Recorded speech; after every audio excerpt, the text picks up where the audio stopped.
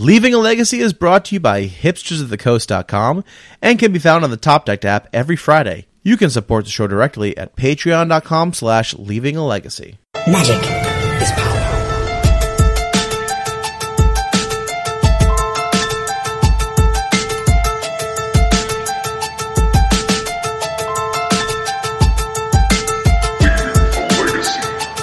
Welcome back, everyone, to a very, very special episode of Leaving a Legacy.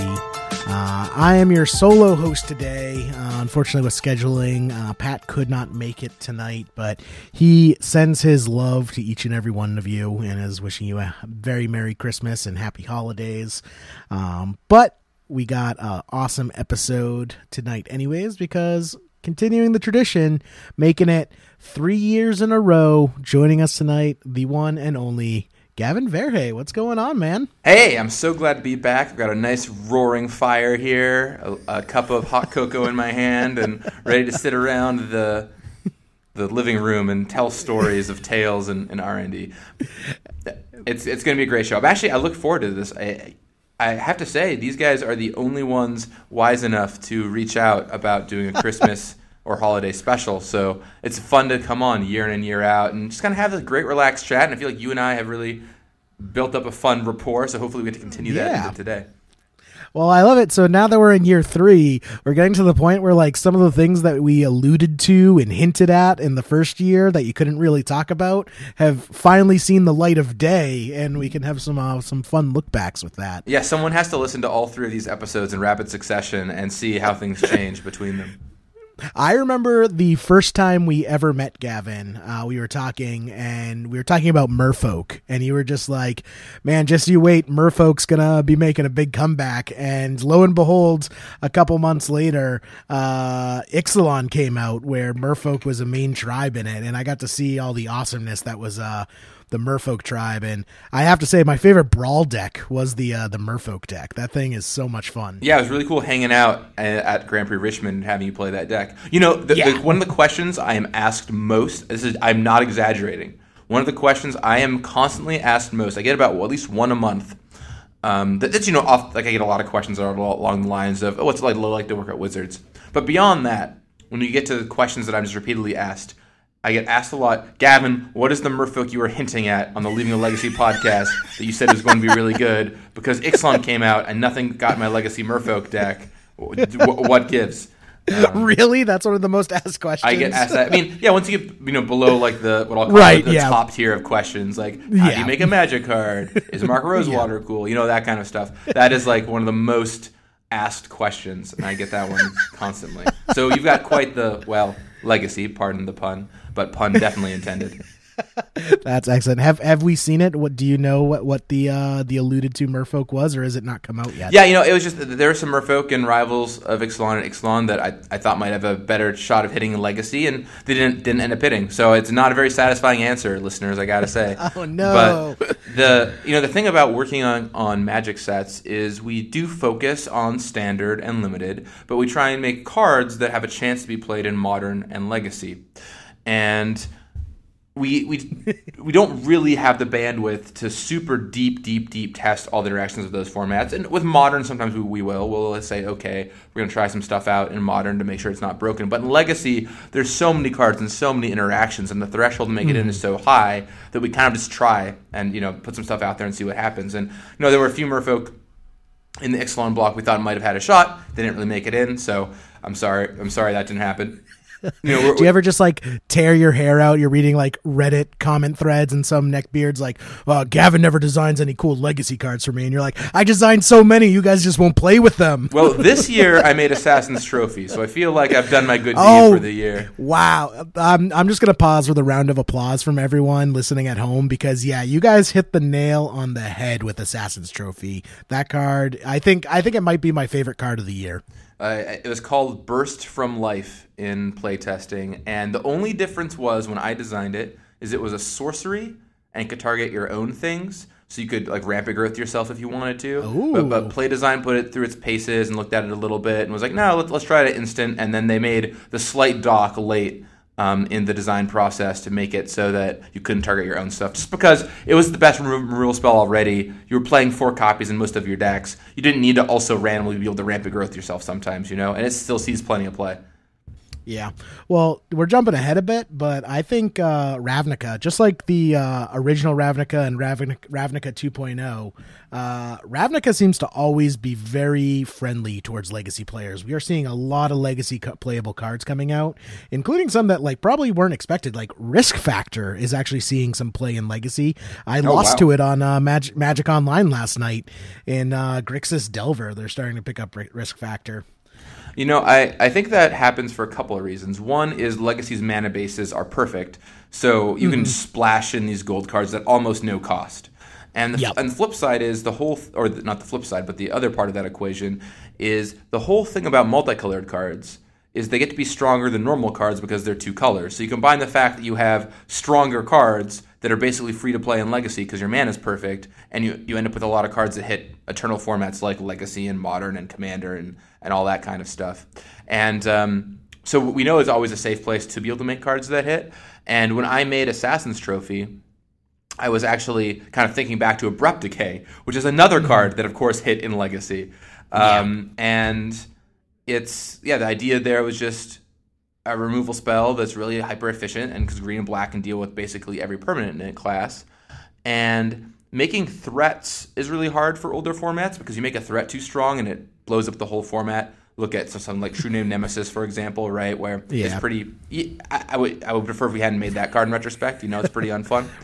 Right. But making answers is always pretty safe because the worst thing that's going to happen with a Path to Exile or Assassin's Trophy is you're just going to kill the card that you cast, right? So it's pretty safe to work with. So that's kind of why maybe new Merfolk harder to make than new good removal spell. True. I've had this conversation with Bob Huang a couple times where it's just there's no such thing as a too good of an answer. You can make things undercosted and you can see things being, maybe it's the end all be all removal spell, but no one ever complained about Swords to Plowshares being in the format or Fatal Push or anything like that. Right. I mean, usually if an answer's too good, that just means you have an answer for something that could be even more problematic if that answer didn't exist. Yeah, I think the only time you run into trouble with answers is actually, and this is going to sound like the most Wizards of the Coast thing to say ever, but I'm just going to say it, is when you run into counter spells. Just because counter spells can answer everything, and if they're efficient, it means that you can't ever land any of the things that will help take you back into the game. That's why you see things like, say, Mental Misstep being a problem, where it was an amazing counter spell. It completely defined the format, made entire classes of cards unplayable. Now, the free spell mechanic certainly had something to do with that. But counter spells are where we start to run into trouble.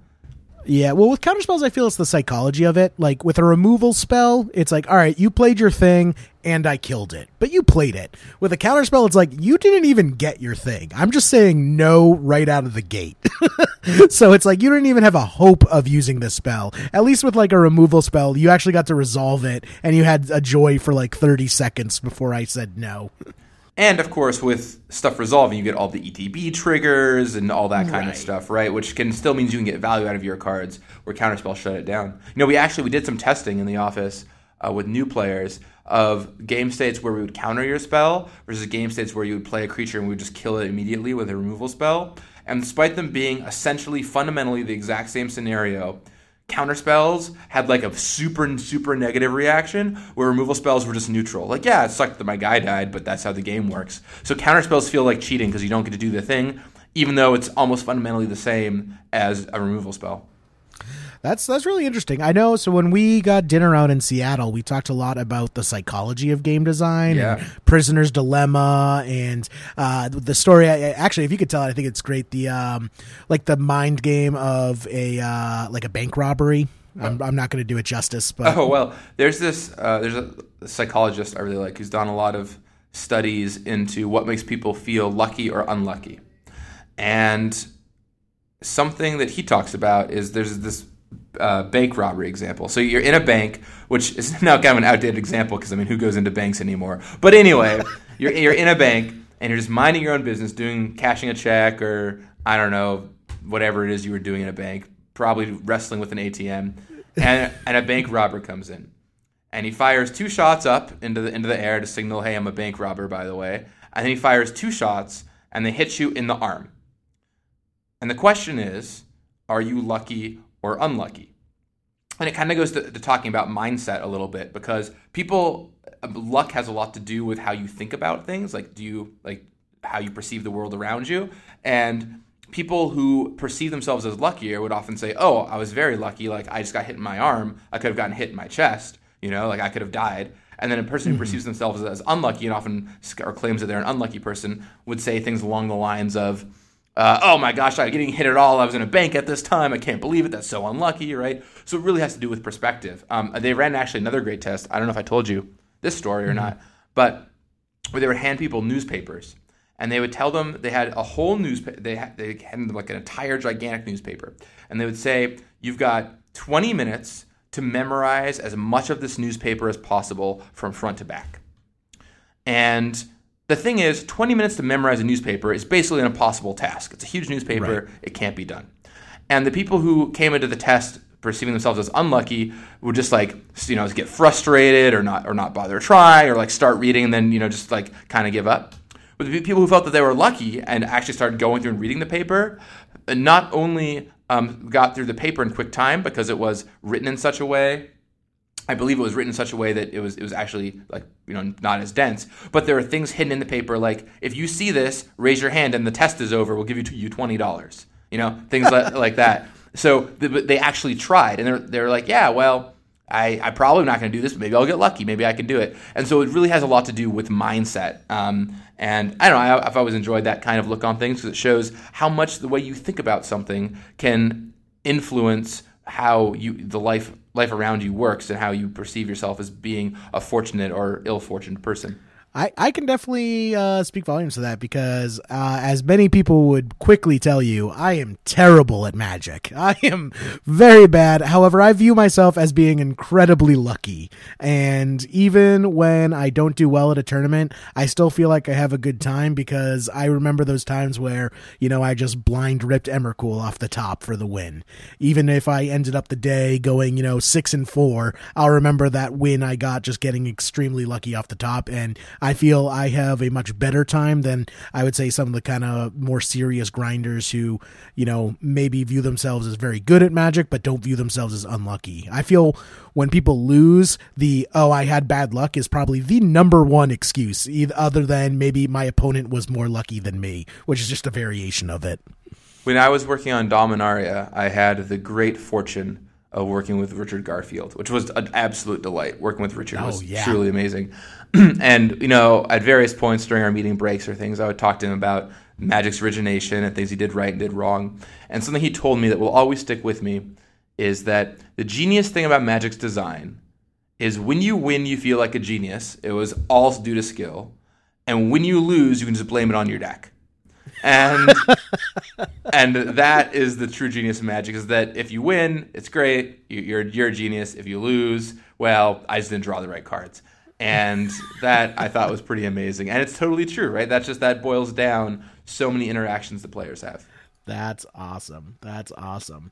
Well, let's jump right into it. So I wanted to kind of talk about the sets that came out this year, and I think we'll skip Rivals because that came out right in January. I feel we talked about that a bit on the last show, and I feel it's more in 2017 than 2018. Man, it's hard to think that was this year. It feels like so long ago now. I know. Well, it was January of 2018. Oh, that's like a whole year ago. I know, right? Yeah, it feels like just. I still feel like New Phyrexia was yesterday. That's when I came back to Magic was New Phyrexia, and it still feels like it was just the other day. Do you ever find that Magic sets have this really strange quality where each one is simultaneously really recent and yet so long ago? Like I think about like New Phyrexia, and I'm like, yeah, that was pretty recent in Magic's timeline. But wait, man, I've got such nostalgia for that set. That was so long ago. And my brain can't comprehend how it can both simultaneously be so recent and so old.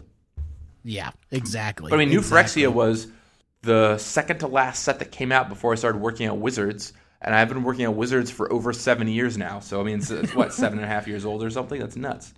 Right, and I always think about that like, so I played Magic, then I took a break, then I came back to Magic, and it's gotten to the point where I've played Magic, like coming back to it for twice as long as I did when I first started playing Magic, and yet I still feel like that when my first experiences with Magic were so much more like, I don't know, just they have more weight to them. Like I feel like there's more time that passed during that time frame, even though I am now like crossed over that halfway point, and I'm increasing my continuation of Magic beyond what it was when I originally started playing. I don't know if that made sense. I feel like I rambled a bit there, but hopefully you got it. No, it totally does. I mean, you can look at those numbers. A fun fact for me is I have now been playing Magic in my life longer than the amount of time that I have not been playing Magic. Yeah, that's Which another is fun just benchmark. like, think about that for a second. You've lived more playing this game than you have not lived playing this game. And I don't know many, that's so amazing about Magic, right? I don't know many activities in life besides like breathing.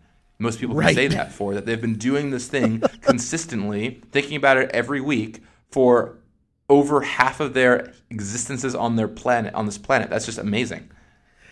I guarantee you there's quite a few people out there who their Magic anniversary is a higher number than their wedding anniversary. I think that is well, I'm not married, so currently I've got that crushed. I got a 0-year wedding anniversary, and I got 17 years of Magic, so we're in good shape.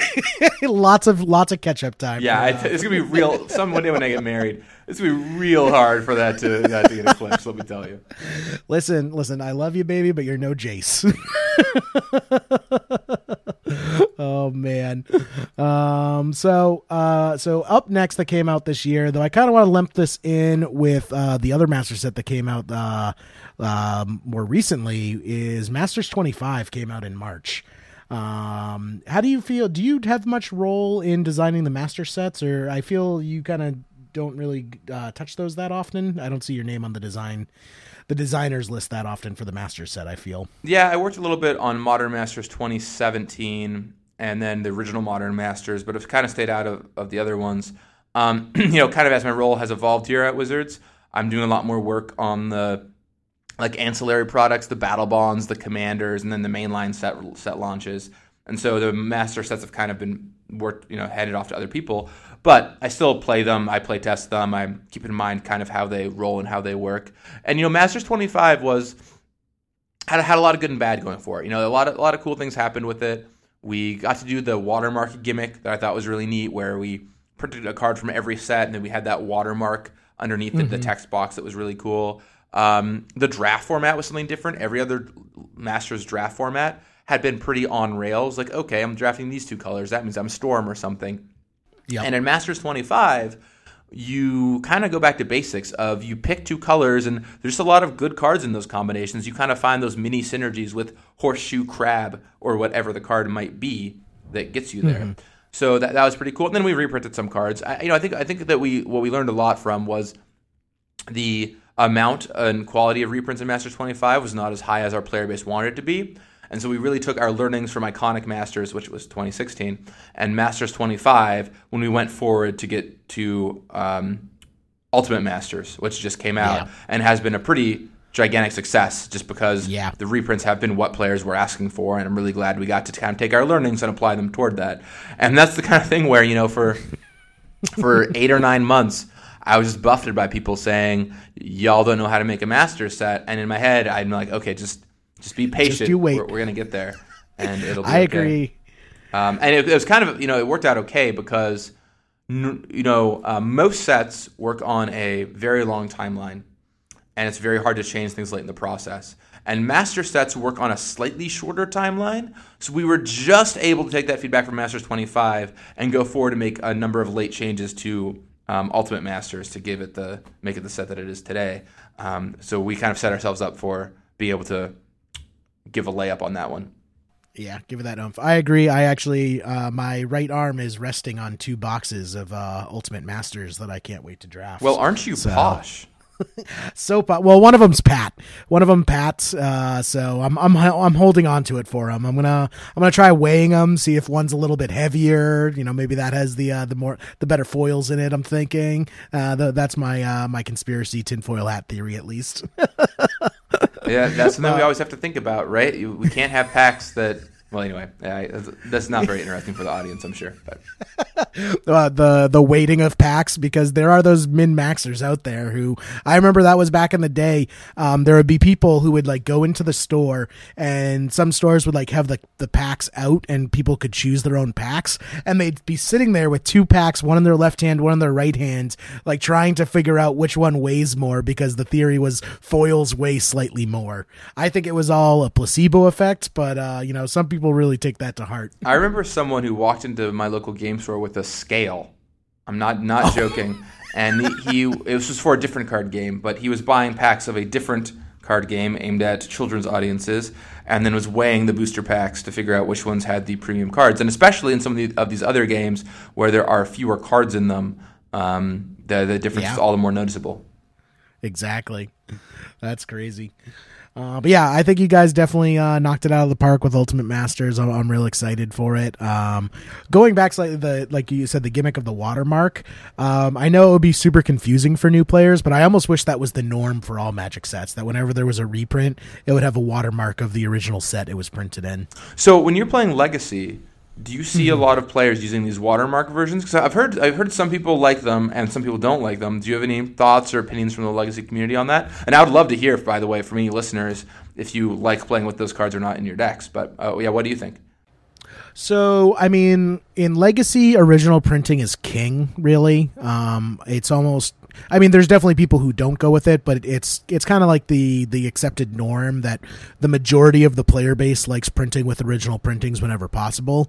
Now, sometimes budget and other factors, availability, comes into play, and it's not possible to play with the original printing. And when that's the case, I do feel that people go for like the watermark, the more little added touches, because it distinguishes it from just a regular normal reprint.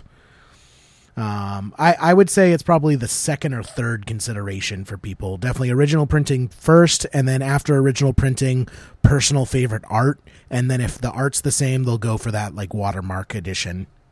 Sure. That's cool. But I personally like it. And I feel like it's something, it gives weight to Magic's history. It's that little something that's, pretty easy to do. I mean, maybe it would confuse new players, maybe it wouldn't.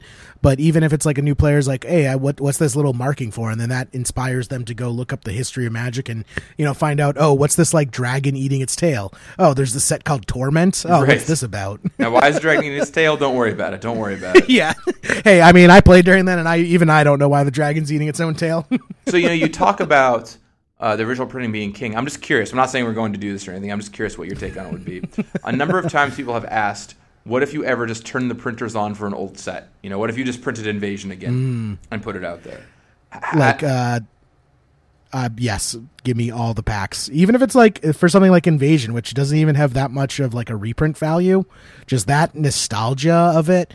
I would eat that up, like especially old border. Like old printing is especially important for old border. Like when I say original printing, I mean old border original printing. If a card's first printing was already in a modern frame, that doesn't really hold true. It really goes down to whatever your personal favorite art is. When I say original printing, what I really mean by that is original frame. So my question then is, do you think that it would be bad for all the collectors out there and legacy players who've done so much work making their decks look awesome if it's like, oh, yep, Invasion is back on the presses, or I don't pick a set, is back on the presses. You can now just go get your identical copy of the old frame polluted Deltas or something like that some players worked so hard to acquire. I know Delta is an Onslaught, not Invasion, by the way, listener. But yeah. how would that make you feel? I would be ecstatic about it just because it's giving me a chance to, get back out there. Like the thing is, people who might say that they're upset by that, if they go into a shop and that shop has a booster box of Invasion on the shelf, they're ecstatic to buy those packs. And I know psychologically it's probably the same, but just the aspect of like increasing supply, lowering value, I've said this on past casts before. I really don't hold much respect for people who view Magic as an investment. Magic is a game first and foremost, and if you're investing your life savings in this game, you shouldn't really be expecting anything else other than something could happen where that investment might go down. I think Magic should be used as a game first and foremost, and decisions should be made based on that principle. So personally, I would love it if you flip the switch and turn the printers on for an older set. All right, we'll throw it out there to the Leaving a Legacy community. Fire at me on Twitter if you have thoughts on this. I'd love to hear what you think. Yeah, definitely. That would be awesome. This is always a hot topic of debate. Oh, once again, not saying we're doing it. I'm just always curious about what people think about it. Yep, and also just to clarify, we're not talking about reserve list tier people. We're not. Yeah, we're not saying. I guarantee like we're not that, flipping those switches. Sorry. That is out the window. Don't even bother. We're talking about like pre-modern sets, like basically from like Tempest to Mirrodin is kind of what I had in mind when you were talking about that. Is that fair? Something like that, yeah. Or even Innistrad or something, right? You could pick a more recent set. Imagine we did like a Ravnica bundle that had a pack of every Ravnica set. That could be cool. That would be sweet. You could draft all the Ravnica sets at the same time. Yeah, pre-made. I think the newer the set gets, the less people's aversion to that would be. I think there's a big group of players who would love to see old frame, old card packs, and they would love to see those sets printed. And then I feel pretty much anyone would love to see these like older packs become more available, because if you go to the specialty shops, you can still buy these booster packs, usually for a pretty decent markup. But if you're the type of person that buys your cards from like Walmart or off Amazon, you don't really have that option of getting that large selection. Like, people love chaos drafts. Like, if you made like chaos draft fat packs where it was like a box of 9 random booster packs for Magic's history, like that would be awesome. All right, well, people sound off. Let me know if you want it. Hey, I'm the guy to make it. My job now is figuring out what new product should be. So always looking for some new hot stuff in the future. Hell yeah. Going back, so the first major, regular series, I don't know how to say, not specialty set, but regular series set that you worked on that came out in 2018 was Dominaria. I feel this was a really big success for Magic. Yeah, I mean, I really can't say enough good things about Dominaria. I think it is one of the best sets we've ever released as a company. I think it is, well, I don't just think it is, I know it is one of the most successful sets we've ever released as a company. And it's also just incredibly fun, and it does so many things on so many levels. It tickles new players, it tickles experienced players. There's great returning characters. There's mechanics that are very easy to understand and yet very deep. There's sagas which do a cool thing with the card frame. It just kind of has everything. Plus, you have just that amazing, amazing nostalgia value of, we haven't done this thing in years. Let's turn the faucet back on and come and check out this world. I mean, it was unbelievable. Plus, the design team was just full of home runs. I mean, Richard Garfield, Mark Rosewater, Aaron Forsythe, Kelly Diggs. Some random guy named me was there. And I had such an amazing experience working on this side. It was really a labor of love. And to see it finally come out and to see everyone love it just as much as we put our heart and souls into it, that was just amazing. Absolutely amazing. Yeah. For me, it almost felt like a master set in of itself, because for me, like, reprints are one thing. I have a pretty decent collection, so reprints are cool, but they're not what really get me going about a set. For me, master sets, what I love the most is the nostalgia of them, and Dominaria had nostalgia off the scales. And I think we talked about this on a previous episode. Sometimes when you just go all nostalgia, like with Time Spiral, you end up kind of, going a little bit overboard and it ruining the experience. Dominaria was super nostalgic, but was also just on its own an amazing set. Like, I drafted so much Dominaria, so many Dominaria drafts I've spent hours and hours on. Yeah, we spent a long time trying to get that field right. We invented something that Mark Rosewater calls lenticular design. Lenticular being those images that you can kind of look at from 2 different perspectives and see different things. And the idea there being that if you're a new player and you see a card like Lyra Dawnbringer or the Blackblade or something like that, you'll look at it and say, hey, that's a cool angel, or that's a cool sword. But if you're a returning player and you see those cards, you'll say, oh, that's a reference to Dakon Blackblade, I get it. Or that's a reference to Rhea Dawnbringer, I get it, right? And no matter who you are, there's something there for you. And nestling that in references and little flavor text nods and things like that go so far, as opposed to Time Spiral, where you see, your Cyclopean horror or whatever, and it's 2 Cyclopean mummies and a Cyclopean tomb, and the joke is, do you get it? And it's like, no one got this joke. And the set is just full of these ridiculous things that are impossible to comprehend.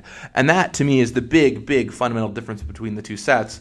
And now I think Dominaria is going to herald in a new age of design. More than any set I've ever been in, we came back after Dominaria and said, okay, how can we apply the learnings from Dominaria to our other sets in the pipeline? Like, what elements can we take from it? And you're going to see some of that start to come in. For example, one thing we've talked about a lot, and here's something special for all you Leaving a Legacy posts out there, or Leaving a Legacy folks out there, rather, is we're going to start doing more legendary creatures in our sets. We saw that was awesome with Dominaria. Commander players loved it.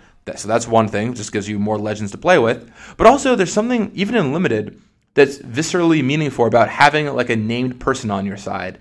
It's not just my random bear dies. It's, oh man, this green-white legendary creature with a name, Shana dies or whatever, right? And that actually just attaches you even further to the game, makes it feel like it's this epic game with heroes running around, and that's super cool. So you will be seeing a lot more of that, and I'm excited for you to discover what we all have in store. Hell yeah. I will say, though, there were a couple early drafts when the set first came out where I might have timed out because I was delving into the Magic Wikipedia when I would see a card. I'm like, oh, wait, I kind of remember this. What's this? And then I would just go down a rabbit hole of Magic Wikipedia articles, learning about like the entire history of Daragaz. To me, that sounds like a massive success on all accounts. Yeah. Oh, I loved every minute of it. My opponents on Magic Online, not so much. Like, what are you doing over there? Make your play. Right, like he's probably so frustrated, or your opponent is just so frustrated. Like, what's he doing? He must be really deep in the tank. What's going on? Yeah. And you're just sitting there, like coffee mug in one hand, Wikipedia mouse in the other hand, just reading through. Yes, on Tessier, back in the early era, this is what happened when Urza and Mishra fought. Yes. Yep. So yeah, Dominaria I absolutely loved. Could not get enough of it. My only criticism of Dominaria, Gavin, there was only one. You only gave me one. I was like so excited for the next set to be Dominaria 2, and it just didn't come. You did it to me. Well, so it's sort of a double-edged sword. So originally, Core Set 2019 too much of a good thing was going to be Dominaria 2. We're going to have 2 sets of Dominaria. Mm-hmm. And we had started designing the second set, in fact, because they were both running in parallel. We had Dominaria 1 and Dominaria 2. And we realized that we needed to change our rotation, and we needed to bring the core set back. And we talked about what the right way to go about it would be. For example, there was talk for a long time of maybe Dominaria 2 would just be the core set, but have Dominaria flavor, because Dominaria is kind of like a neutral world anyway. You could do a lot of things on Dominaria, and often core set cards are set on a Dominaria. Mm-hmm. So we talked about it. And eventually we decided we'll just do the one Dominaria set. But the good news about that is it meant all the good designs we had in the second Dominaria set, we got to cram into the first set. So the first set is partially so awesome. The Dominaria set you all have seen is partially so awesome because we got to take what 2 design teams had done and jam it together to get all the best pieces. So that was pretty cool. All right. I guess I can accept that. That's pretty good. Yeah, originally, there was going to be more like Night Tribal and stuff like that. And it's like, okay, well, what if we just do a little bit of that in the first set? And ultimately, I think it was really cool that you kind of have this Wizards and Night Tribal thing just running around in the background. Dominaria feels so great because it's like there's so many cards and so much to explore. There's these little sub-themes you can build and these tribal decks you can try, and Saprolings are here and all that kind of stuff that just makes it feel ultra cohesive and fun to play with. Yeah, for sure. I loved all the little sub themes. I love that Wizards had its own sub theme. What was your favorite card that it doesn't even have to be the card that you designed. What's your favorite card in Dominaria? Wow. I know, hard question. That is a loaded question. Jeez. My favorite card to play with in Dominaria is probably Muldrotha. it's just when you cast that, it's not like a legacy card. It's not even a standard card or anything. But when you cast it and untap with it, you just feel unbeatable. Like you're recasting stuff out of your graveyard. You get so much value. Same thing with like Tadiova too. I just love these legends that give you absurd amounts of value. So those are two of the picks off the top of my head. You say that, but I have seen Muldrotha resolved in legacy games, in sanctioned legacy tournaments. I've seen Muldrotha on the play field. I don't know who you are, my friends, but I want to know you. So Bug Nickfit. Bug Nickfit loves their Muldrotha. Oh, sure, yeah, you could reanimate that thing. Reanimate it and then just get super value. Or, right, also, like your Explorer dies, you're up 2 lands. Like it's easy to get up to 6 mana that way. Sure. Yep. Sure. So, Muldrotha had seen a little play. What is seeing a bunch of play in Legacy, which I really like. In fact, I don't know if you saw, but we had tokens made for the podcast, and for my token, I have Karn, Scion of Urza tokens. I really liked Karn in this set. Do you ever get worried about, making a Planeswalker? After I know their Jace casts a heavy shadow, but a 4-mana colorless Planeswalker when Papa Karn is already kind of a hot spot in Modern. Was there any worries that Karn might have been a little too pushed?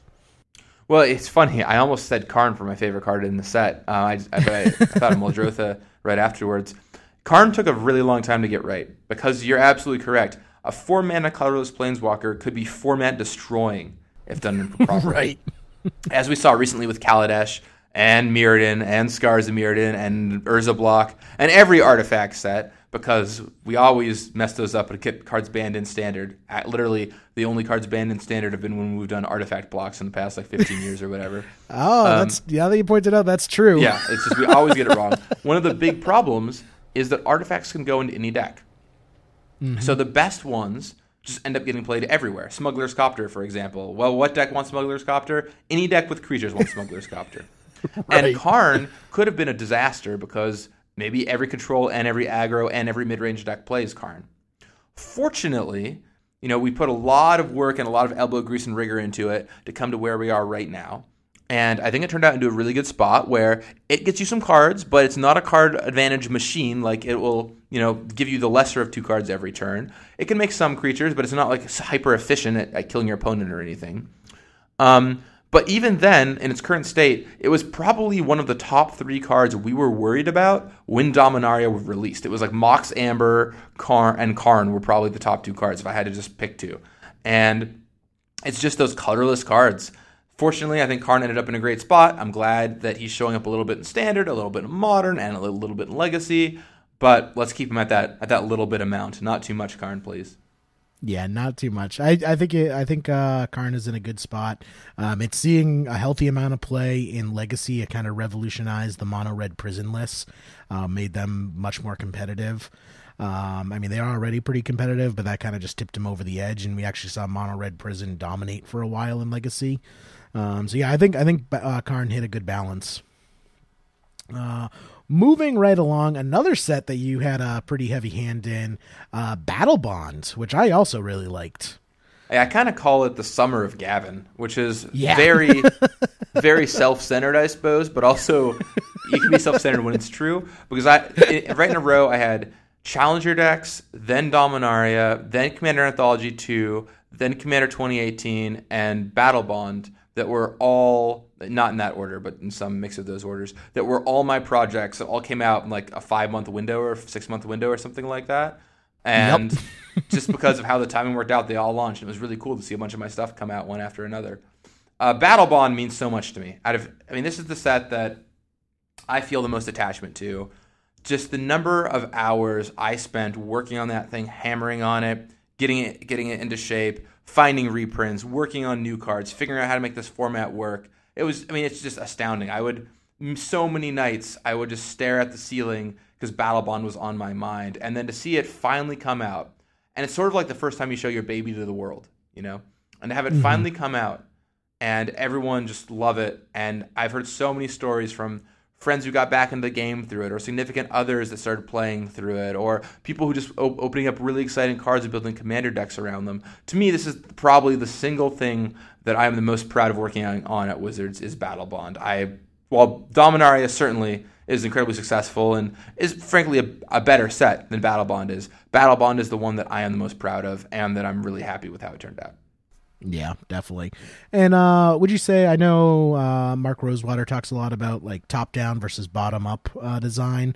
Would you say Battle Bond was more of a top-down design where it was more flavor-focused, or am I getting that wrong? Well, it's funny in that it sort of has like this U pattern of bottom-up to top-down to... Yeah, but it's basically how it worked was we wanted to do a two-headed giant draft format. And no one knew what that meant.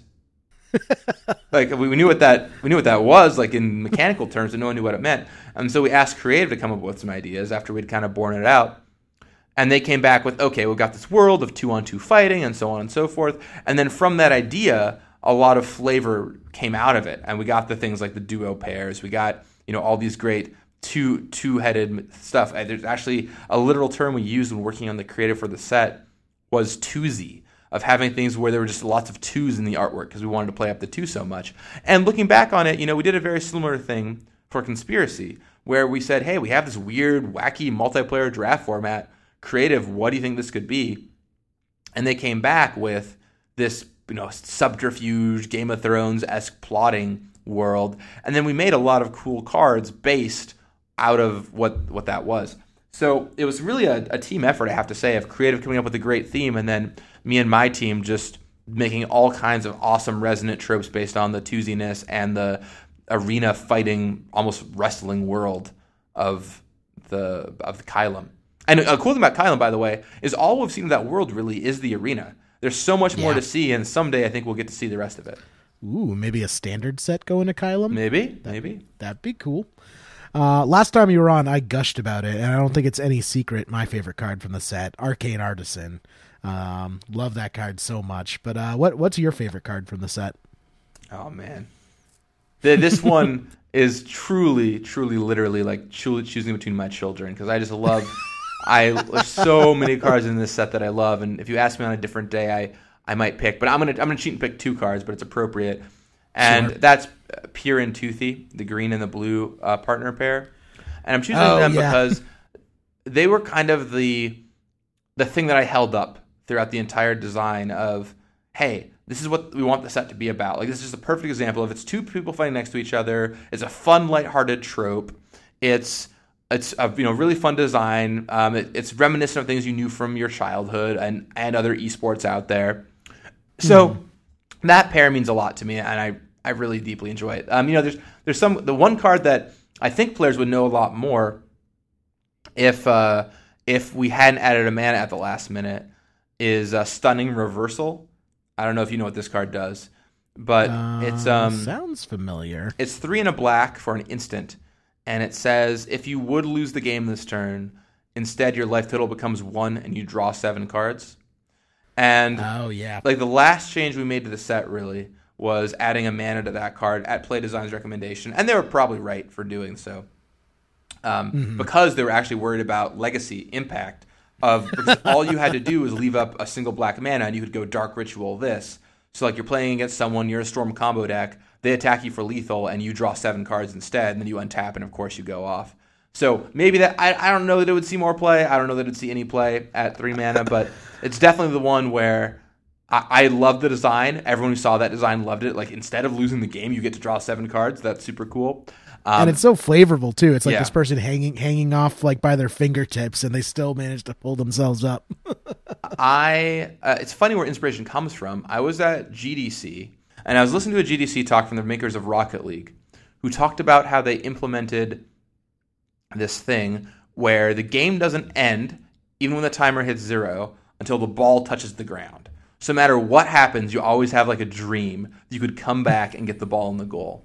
And I was thinking about this, and I was like, you know what Magic should have? It should have some more cards that like you get one final shot to get there. And so I submitted a few for sets, and none of them made it through. But then when I was leading my own set, I was like, okay, it's finally time to get one of these in there. And I put it in, and I think it's a really fun card, even though it ultimately didn't end up showing up in any kind of constructed format.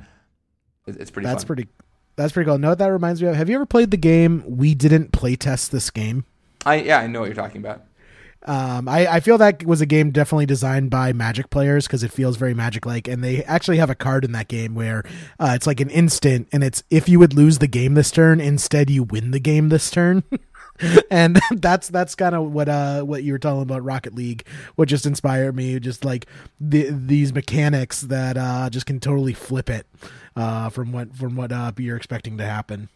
And that kind of stuff's really fun. It's great to create these dramatic moments, and I'd love to see more things like that. Maybe we will eventually. But, speaking of Legacy, like Battle Bond had some hits too. There's not only Arcane Artisan, but Brightling showed up a a which was pretty sweet. Yep. Arena Rector is still seeing play. There's been some Nick Fit lists with Arena Rector finding planeswalkers like Karn and Ugin and putting them into play. Then plus, there was also just a lot of really good reprints in it. I feel Legacy players more than almost any other. Actually, that's not true. Modern players can get pretty loud about reprints, but yeah, I feel Battle Bond was really well received by the Legacy community. My favorite reprint in the set, not close, is True Name Nemesis, because it's finally the format where printing that card makes sense and it's actually a fair card. True. I actually should probably write Lee Sharp an apology because I was giving him a hard time about them taking True Name Nemesis out of treasure chests on Magic Online, and I can just picture him just I can't tell you this, but it's going to be reprinted in a set coming up, so cool your jets. If you're listening, Lee, I'm sorry I gave you a hard time. If I only knew what was coming down the pipeline. Which is how I feel about my job 80% of the time. Yeah, I agree. I agree with what you're saying. Just be patient. That's right. It's so interesting seeing the whole scope of Magic for the next 7 or 8 years all happening at once around you, because that really is how it goes a lot of the time. People will say, "Hey, why haven't you done X?" And in reality, the answer is just, we are doing X. You just haven't seen it yet. And right. It can be hard. It can be really hard sometimes to have that be the answer, because I can't really tell you when it's coming, and to you it's not very satisfying for me to say, yep, I hear your complaints, but that's just how it has to be. So that's one of the great curses. You can't even acknowledge and say, yes, we're fixing it, because that in and of itself gives it away. I think what I always like to do is, with any problem that people present to me, is just, we know about that. And something I think that some players may not understand is we voraciously listen to feedback and read Reddit and read Twitter and all this stuff. And if there's something that people are complaining about, we've almost certainly heard about it, at least if it's a large enough group complaining.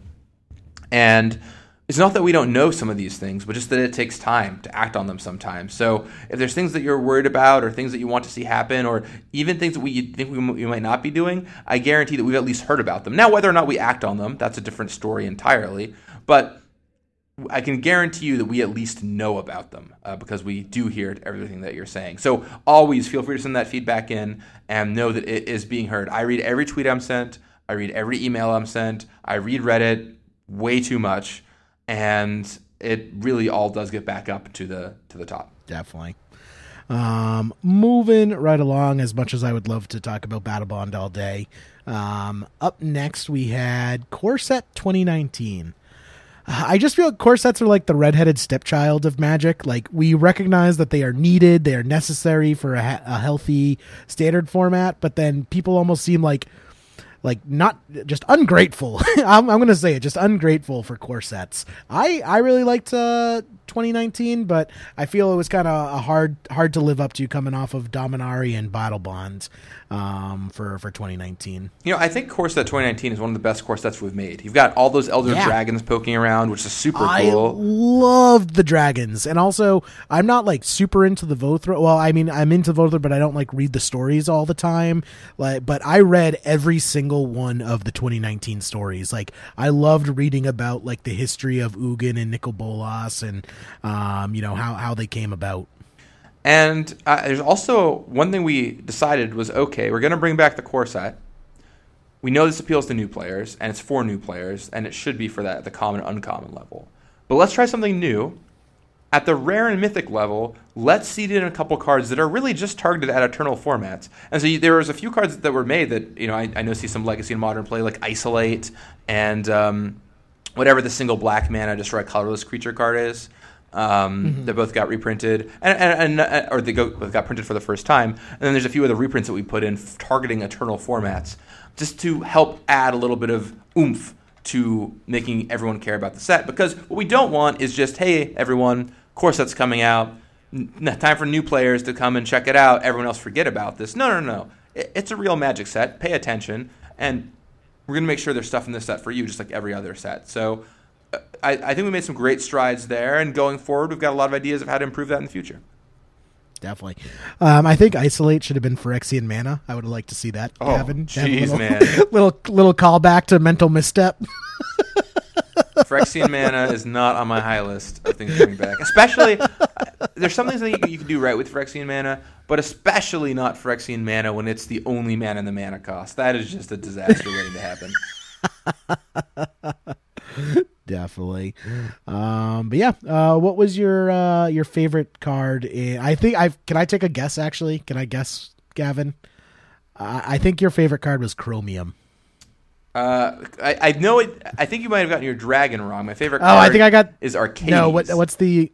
Arcades, I'm sorry. Arcades. You're right. I love Arcades. I built a Brawl deck around Arcades. I was playing at the Brawl Championship in Richmond. But just so much fun. I've always loved the Defender style of gameplay, Doran the Siege Tower, etc.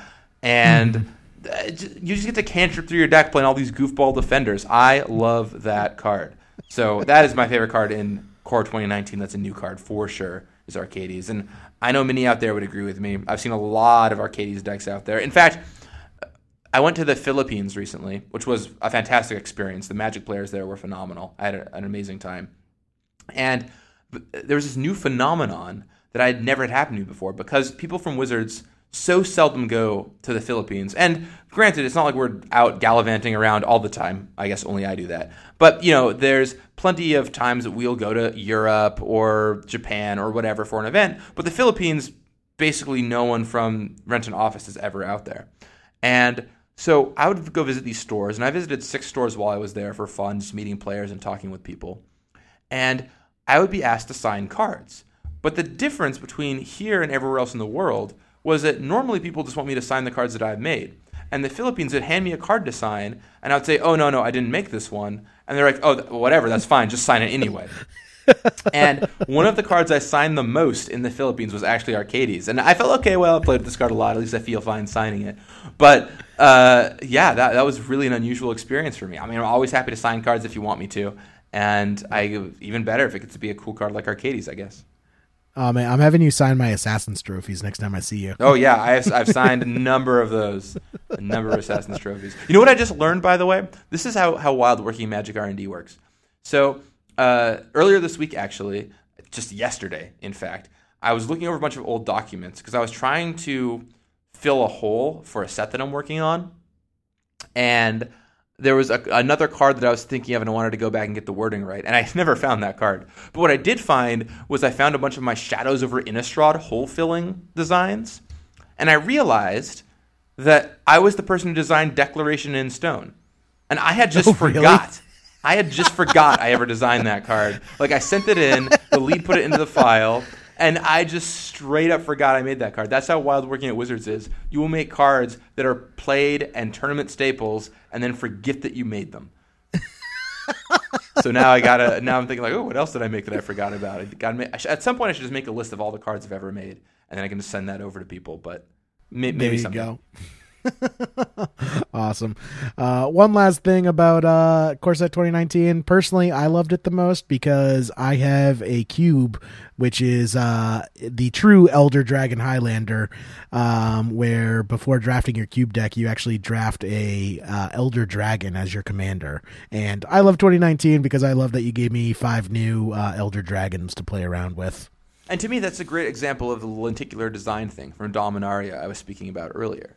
Where to a new player, there's just 5 awesome 3-colored dragons. And to an experienced player, it has this incredible history. So you're going to be seeing a lot more of this lenticular design philosophy in the future for sure. Hell yeah, I'm excited because I think it's a really good design theory. Real quick, because I also want to get to our listener questions. Up next, we have Guilds of Ravnica. Yes. Oh my gosh, Guild of Ravnica. I I'm so happy to have this set out, and it means a lot to me because the first set I really started playing competitively, and I've been playing before, but the set that really kickstarted me into competition, I think I top 8 like 8 PTQs or something of the format, was original Ravnica. Mm-hmm. And then Return to Ravnica was the first set that I worked on when I got to Wizards. So getting to work on Guilds of Ravnica and having it come all the way back around full circle is just a delight, because now I get to touch it with all the experience of the past many years that I've worked at Wizards. And I love how it turned out. I mean, it's the same old Ravnica that you love with this kind of new noir autumn twist. There's some new mechanics, a lot of great stuff, some great flavor happening in the background. And I mean, I know this is leaving a legacy, not leaving a standard, but frankly, the standard environment is the best right now it's been in years. So I just am so happy with how this set came together, and there's all kinds of sweet individual cards with it. This set is great. Ravnica Allegiance has a lot of cool stuff coming out. And then the third set, codenamed Milk, y'all don't even know what you're in for yet. That set is wild. You will. I can't wait until we pop the lid on that one. You are going to have your minds blown. I can't wait. Now, Gavin, if I got into a time machine and went back to when Ravnica was being designed, and I told you that one of the most legacy playable cards in the entire set was Arclight Phoenix, what would you have said to me? You know, I don't think we would have been that surprised. We knew. Really? Okay. Yeah, we knew it was going to be a standard card for sure. Like, we knew it was incredibly powerful in standard. And it's always funny, too, when you release a set and you start reading people's comments, because we showed off Arclight Phoenix. I remember reading through the thread of, why is this a mythic? 3 spells is impossible. Why wasn't it 2 spells? You know, all this stuff. and we're just all there sitting in R&D like, all right, well, just you wait. Give it a few weeks and see. So we knew it was a standard card. And we had a hunch it could be a modern card. Like, we didn't try it a ton in modern or anything. But we knew with, you know, all the 1-mana cantrips it could be good. And then naturally that like extended to, well, it could be a legacy card, I guess, but we're not trying that out. So the fact that it is sweet, and frankly, it's the decks that it's produced in Legacy, it looked pretty fun to me. So yeah. I've been loving the Arclight Phoenix Creeping Chill Legacy decks, and you're like, not only is it like playing with a standard new card, it's playing with 2 standard new cards from the same set, spawning new decks. You know what you don't need? Mana. Who needs mana? Yeah. Yeah, I forget, who was it? Some streamer was streaming their Arclight Chill Dredge deck, and it just looked like a ton of fun. And the Delver decks have been playing just regular Arclight Phoenix. Arclight Delver is what it's been been known as, and I've played against it a few times, and that thing can really pour out the hurt. A lot of damage really quick. I think what everyone was talking about when these decks started to crop up is, man, imagine if Gitaxian Probe was still legal with Arclight Phoenix. Yeah, I know, right? now that banning might even make more sense than before. Yeah, real good. Let's touch on that. I was going to talk about that later, but now feels like a good time. A big thing we talked about at that dinner out in Seattle was, possible bannings. And you were saying that, if you could ban any card, it would be Gitaxian Probe. And a couple months later, we see the Gitaxian Probe ban. And, you really, I was always kind of 50-50 on Gitaxian Probe, but you made some really good points as far as just Gitaxian Probe is bad for gameplay of Magic. It strips away a layer of gameplay. Can you expand on that a bit? Yeah, well, so in addition to just being an incredibly powerful Magic card, which it is, I mean, it's a free spell that cantrips and gives you an advantage. And, of course, just drawing a card doesn't just mean drawing a card, because it also means you get to up your Storm count or help bring back your Phoenix or whatever, right? In Legacy, it has so many other applications. But the other thing about Gitaxian Probe is it just strips some of the fun out of the game. Because a huge part of the fun of Magic is not knowing what your opponent has. And being able to just see what they have for free really reduces the amount of interplay back and forth. Like with a combo deck, it's always kind of this interplay of, okay, do they have the counterspell? Do they not? With a control deck, it's what are they holding in their hand? And Probe just, for the cost of literally nothing, basically nothing, either 2 life or a blue mana, whichever you have available at the time, just obviates all of that. And that kind of stuff, it's just not super fun. And looking at hand effects are generally not incredibly fun anyway, so I'm happy to see that one get the axe. And it didn't get the axe for that reason, but it definitely didn't help its case. We're always a little more lenient toward cards that are really fun to play with.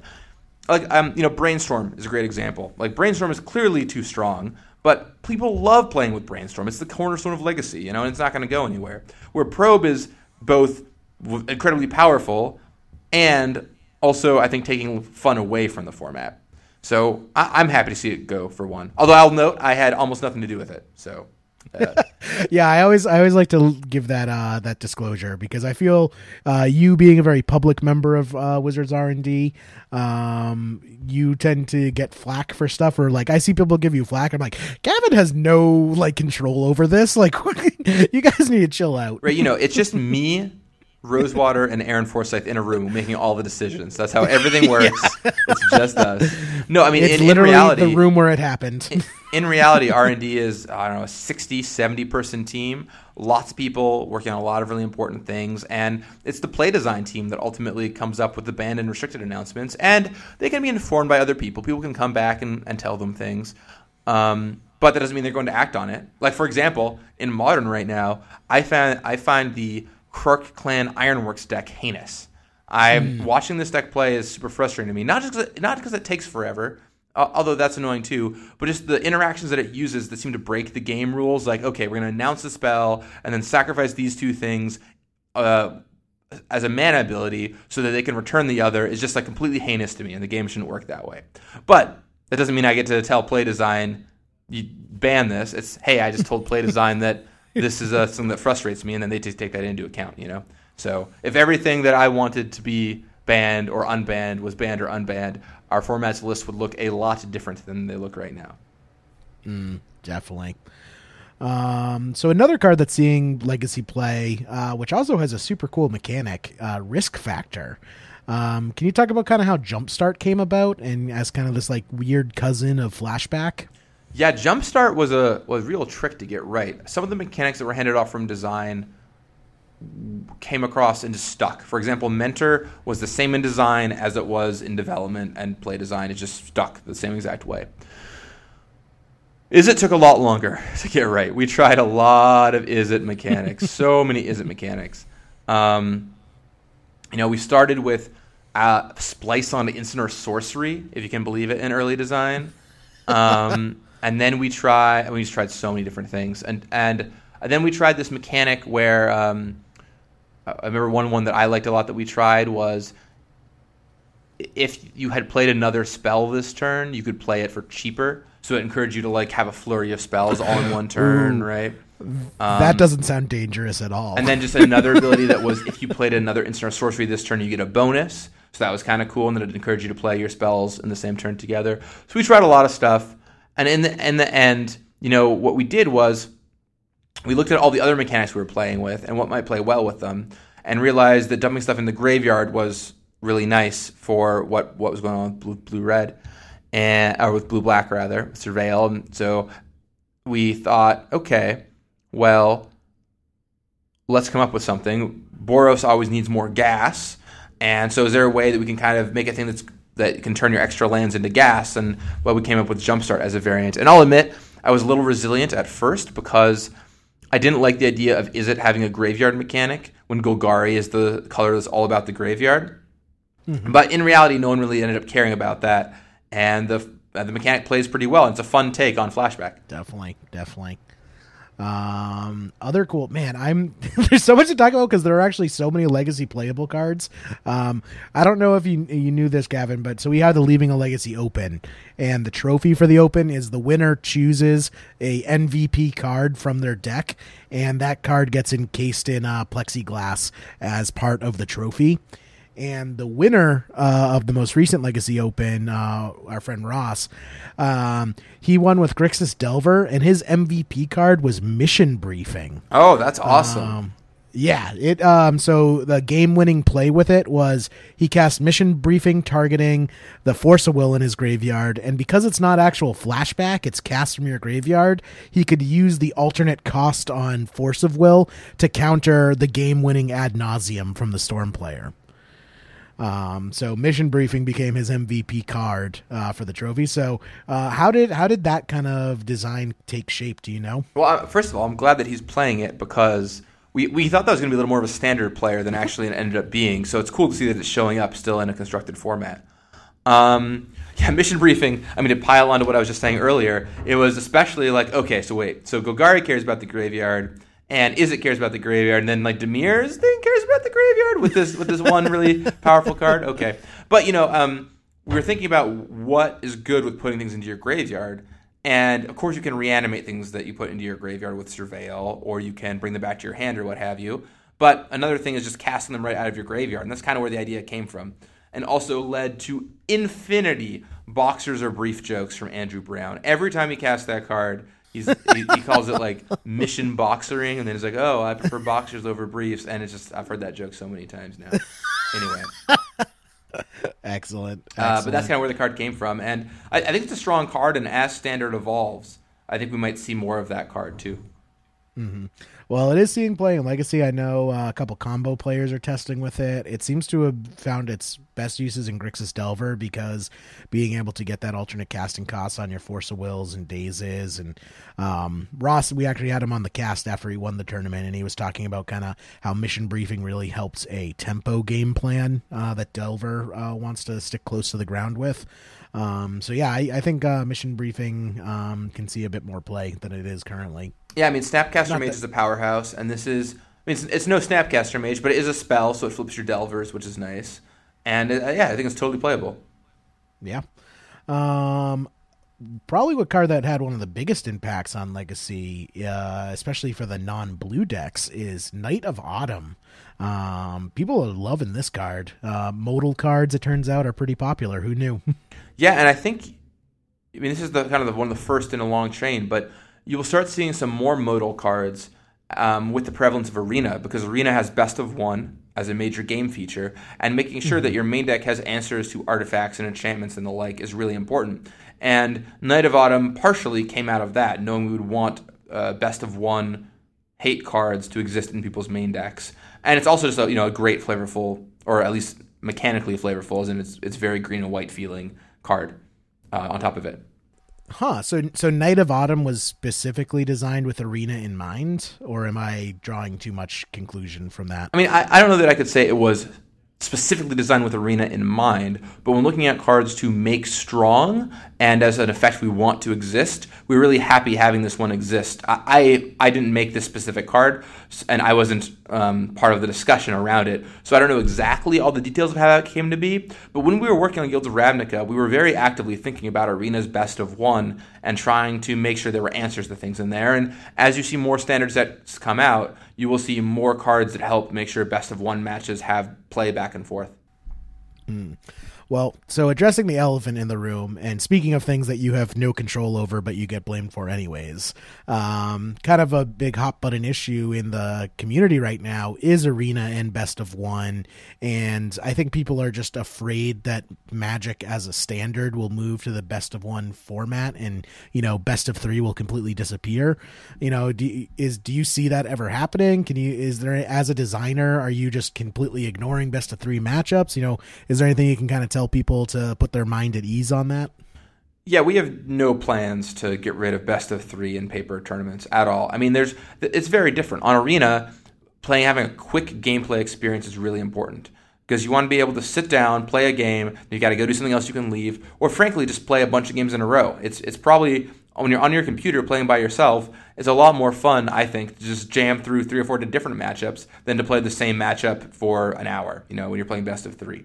But with that said, in a tournaments feature, in real life Magic, we don't want Best of One we don't want Best of Three to go anywhere. It's super crucial. Sideboarding is important. There's a lot of strategy at the high level, and there's a lot of, you're not really getting anywhere that much faster, because tournaments will have a lot of other logistics to deal with. Games will go on super long in a control matchup, and if you're a beatdown player, that's still going to mean that you're waiting around for the next round to start, So, no, we have no plans to change that in paper tournaments at all. We just thought it would be the best gameplay experience for Arena. With that said, of course, the caveat is I don't work on the Arena team at all, so they're working on all kinds of stuff. Now, they do ask us for our opinions, and we interface very closely with them, but I'm not one of the R&D liaisons with Arena, so I don't actively work on that. The way I see the Magic community reacting right now is it feels like like Big Brother new baby syndrome, where there's a new baby in the house, which is Arena, and we're feeling less attention. We're feeling like everyone's only caring about Arena, and I feel that's kind of what a lot of Magic players are feeling with the announcements, where we had these great announcements about all this dedication to the pro scene and contracts and Arena tournaments and $1 million Arena tournament at PAX East in Boston, and it's all this cool things, and people are thinking, oh my god, they're just going to get rid of Paper Magic and it's just going to be all Arena all the time. No. Paper Magic not going anywhere. I get that one. I get that question a lot, which honestly kind of always surprises me, because people are just afraid Paper Magic's going to go away, and I think it only comes out of a place of goodwill, because people love Paper Magic so much that they're afraid of it going anywhere. And I truly, truly, truly want to assure everybody, Paper Magic is not headed anywhere. I think the only way Paper Magic could really die at this point is like if there was a resource crisis and we couldn't print cards anymore, or like a tsunami hit Seattle or something that took Wizards off the map. But Paper Magic is not going anywhere. Like we love Paper Magic. The face-to-face aspect is super important, and in fact, in all of our data, the face-to-face aspect is one of the big things Magic has over other games. It's a way to go meet people in store and make friends and go out to events. And that is huge. So please, fear not. Paper Magic is here to stay. Excellent. Hopefully that puts people at ease. I know it's been a lot. I know when the first announcements came out, I might not have been the most bright and cheery person. I've definitely made my doom and gloom comments, but having time to think about it and seeing where the directions are going, I'm not really worried about the future of Magic. If anything, I think the future of Magic looks even better than before. Do you want to dive into some listener questions? You got some time still, Gavin? Yeah, sure. I am here for you. I got my mug of cocoa ready to go. Hell yeah. Well, let's keep it easy for you. Do you know Halo Top? Gavin, is that a thing on the West Coast? It's got a pretty big out here. No calorie ice cream or something. Yeah, it's huge on the East Coast right now. But they have weird ads, really weird ads. Oh, I haven't seen any of their ads yet. Your first question from Chris Glade is pack one, pick one of the Halo Top ice cream varieties. I haven't really had much Halo Top. I've had it once at a friend's house. And that's the extent of it. So this draft format is new to me. So here's what we're going to do right now. I'm going to look up all the different kinds, and then just on spec tell you which flavor I would like. I would like to go with blue white. Don't bias me. Don't bias me. I want to see if I can come to the right conclusion. I'm going with blue white Flyers Halo Top. That's my favorite flavor. All right, let's see what we got here. What am I going to pick out of these? Oh, of course, there's some classics. Okay, mint chip. Chocolate, s'mores. Ooh, s'mores is a strong early contender. That one's got more calories per pint. That makes sense. Ooh, pistachio. That sounds good. Pancake and waffles. Who are these madmen? No calorie pancake and waffles? Well, apparently there's still calories. I don't know. 280 calories per pint, up to 360. Anyway. Gingerbread house. Oh, these are seasonal. Gingerbread house and pumpkin pie. I'm not going to pick a seasonal one because that's kind of lame-o. I don't know. The one that I would try the first.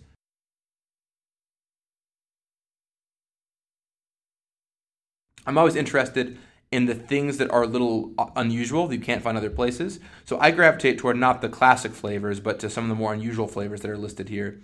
And I would really like to try this chocolate-covered banana. That sounds like it could be really good. Then I would probably try the pancake and waffles next, just to fully grasp what is being discussed. But yeah, I got nothing. I got nothing on that. Excellent. All right, we'll send this to Halo Top, see if we can get some ad revenue out of it. We'll send you a check, Gavin. Yes, Leaving a Legacy, sponsored by Halo Top. Our first episode actually was Halo Top. Do you remember Steakrion? Yeah, Steakrion podcast. Yeah. The first episode, yeah. Steakrion. So we're all about the foodie aspects here. So is the name of this podcast going to be Ruined Halo Top? It can be if you want. Hey, you call the shots. I'm also saying angels are thematic for this time of year. So that's true. That's true.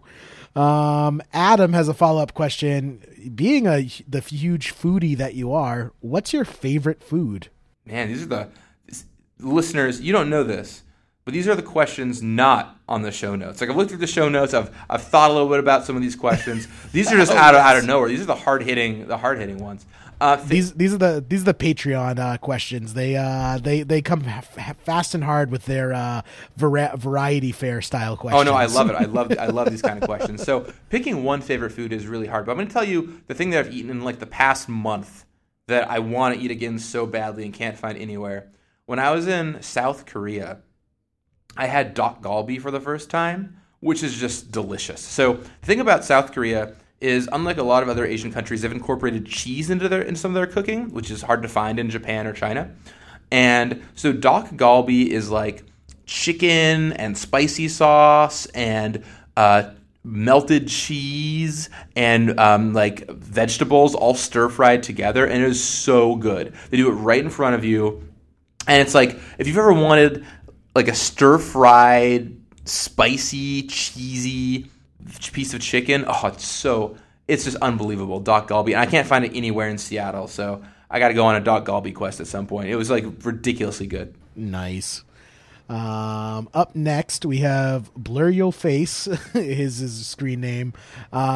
He asks, what's the best deck in the format and why is it goblins? I'm going to expand on that. What's your favorite deck of any format? Well, first of all, what's the best deck and why is it goblins? Because goblins are always good. Goblins are sweet. We like making things good that players like to be good. Players like goblins and elves. We make good goblins and elves.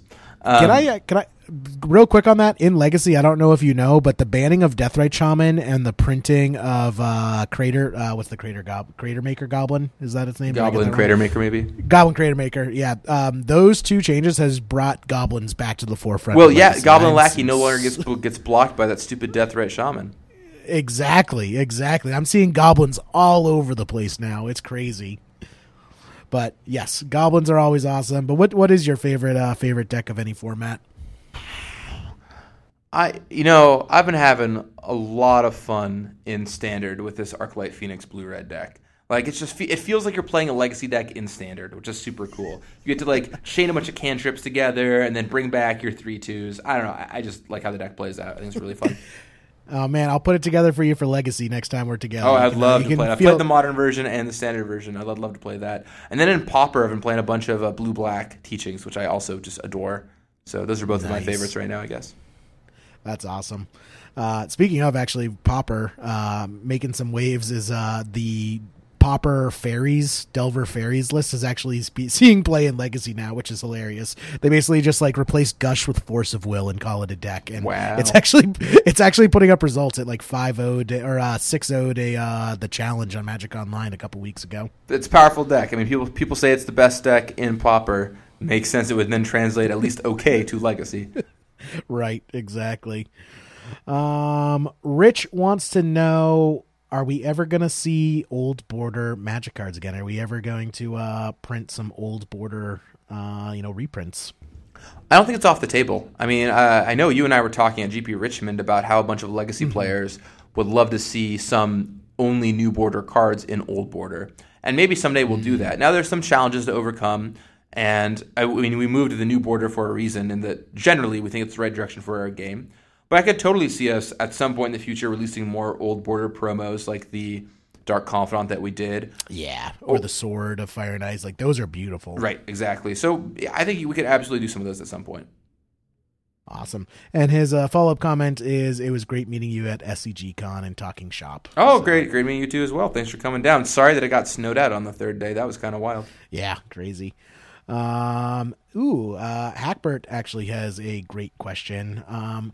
Does play design ever consider doing paired bannings? Example, you can play with Sensei's Divining Top as long as you don't play it in the same deck as Counterbalance or Probe plus Therapy, things like that. Yeah, in the past, probably a year and a half, I guess I would say, 2 years since play design really started kicking up, we've talked about a lot of other banning solutions. Because at the end of the day, the whole point of bannings is just to make the format as healthy as possible.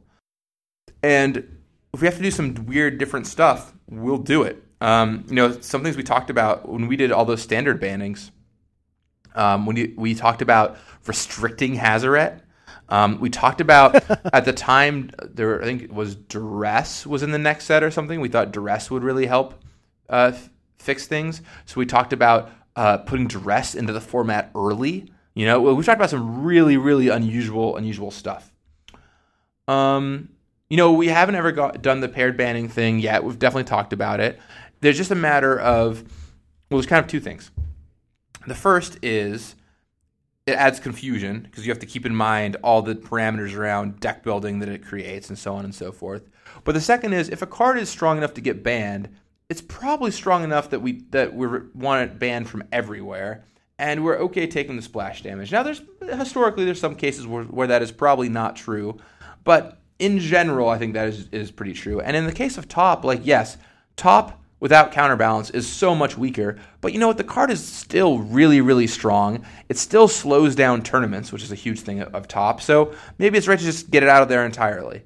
So we've considered it. I could definitely see us. If you were a time traveler and you told me that sometime in the next 2 years we did a paired banning, I would totally believe you. It's not out of the question at all. Okay. Yeah. Good to know. Next question from Cyrus Corman Gill. We already talked about this. He actually specifically mentions Night of Autumn and Best of One formats and how it affects design for Arena.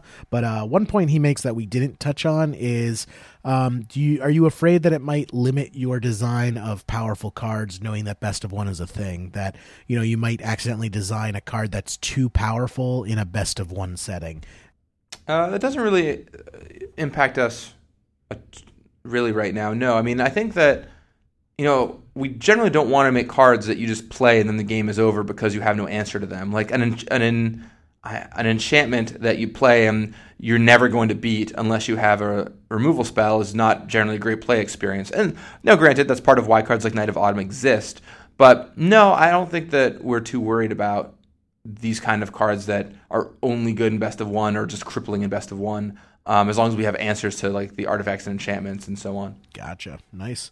Austin has a similar question to the banned question. The banned and restricted question is he wants to know: Have you ever tested the feasibility of a mechanic that would limit a card to only one per deck, kind of like super legendary? When we were working on Dominaria, for legendary instants and sorceries, that was actually a thing that we tried, is your deck can only contain one legendary instant or sorcery.